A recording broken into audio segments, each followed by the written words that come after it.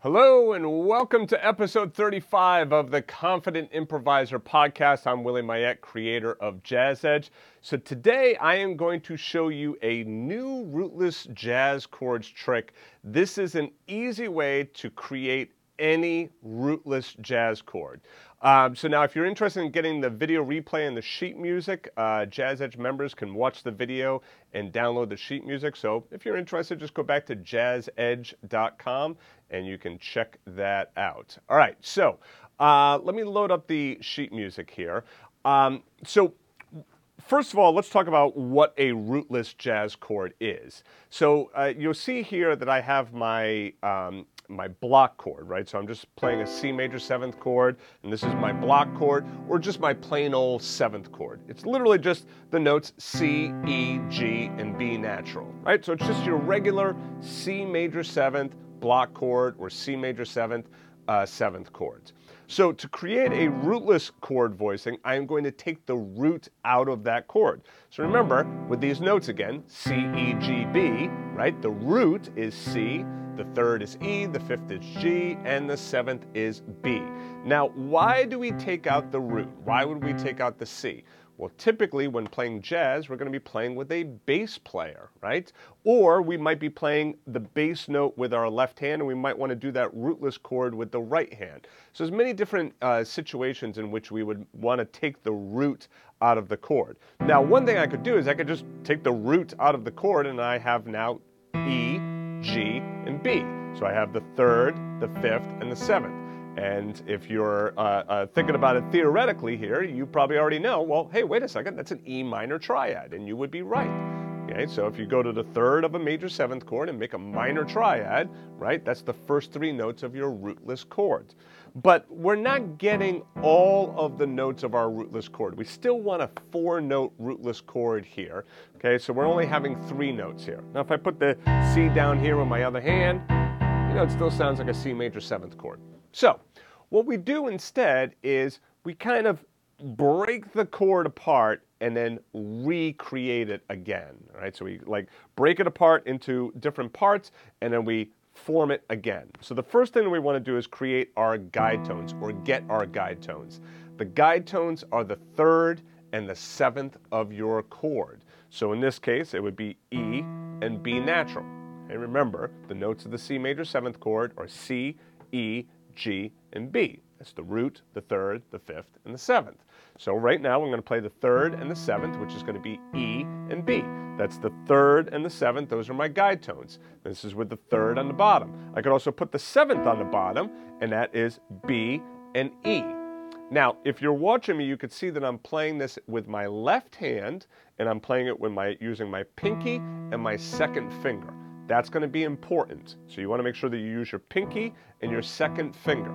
So right now I have my pinky on E, my 2nd finger on B natural. Or if I'm going to put the 7th on the bottom, I put my pinky on B and my 2nd finger on E natural.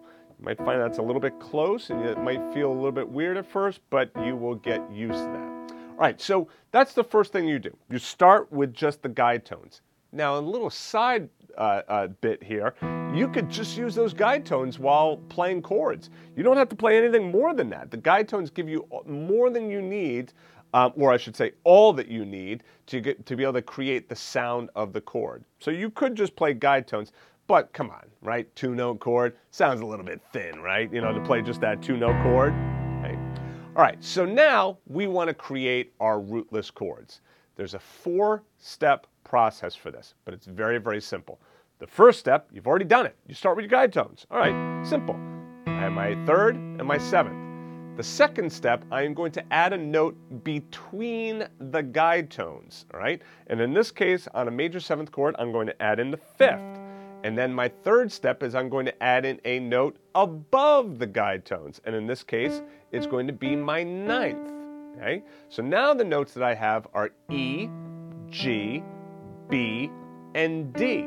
Right? So I created a C major 7th chord by playing my guide tones, putting a note between the guide tones, and a note above the guide tones. Let's say I want to try it with the 7th on the bottom. Okay, so I have my 7th, I have my pinky on the 7th on the B. I can put my second finger on the E. Like I said, I'm going to put one note in between the guide tones. So there's going to be a note that's going to go between B and between E. Now, if you're listening, just try and visualize, okay, the note B, the note E. All right, so how many notes do you have in between here? Well, you got C, C sharp, D, and D sharp. So what note are we going to choose? We're going to choose the 9th, right? The 9th is going to sound good there on that major chord. And what note are we going to put above? We're going to put that 5th above. Okay? There I go. I got my C major 7th chord again. This time it has B, D, E, and G. Okay, so the first one was E, G, B, and D. That was the first form. The other form is B, D, E, and G. If I put a C underneath that, it sounds really nice. Now, let's try it on a different chord.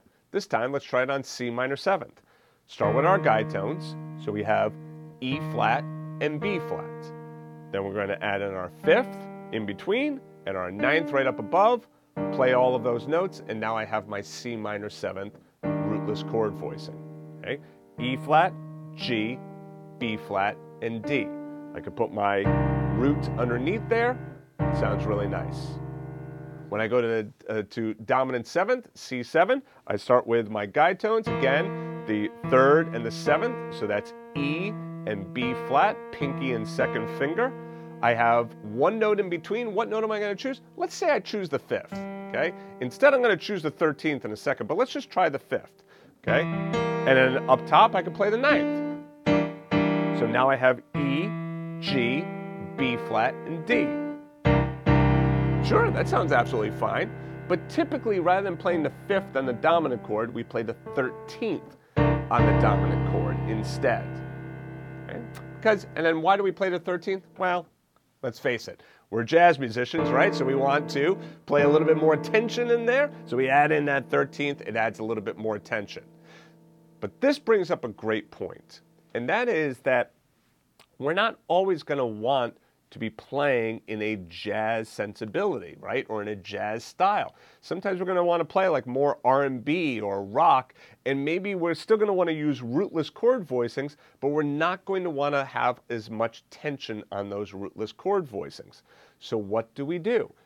Okay, so now what we can do is we still utilize those guide tones, the note between, the note above. So on the dominant 7th, see how I had the guide tones, the E and the B flat. The note between, I chose the 5th, and the note above, I chose the D, the 9th, right?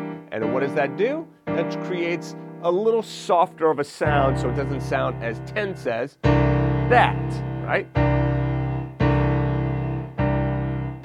Right, so there's the dominant with the 13th, and there it is with the 5th. Now, I could also get rid of the 9th up top. I could instead choose to play the C. And now I have E, G, B flat, and C. Okay. So now, this trick works super well for any kind of chord that you want to make. Let's say that I want to make a C major 7th chord with a sharp 11. Okay? And I want it to be a rootless chord. Okay? It's going to blow your mind at how easy this is. Well, again, let's go through the 4-step process. First step, start with the guide tones, right? So what are the guide tones for a major 7th chord? E and B. All right, perfect. Now I'm going to play one note in between. Well, remember, I want the sharp 11 in there or the sharp 4, however you want to think about it. It doesn't really matter, all right? Let's say sharp 4.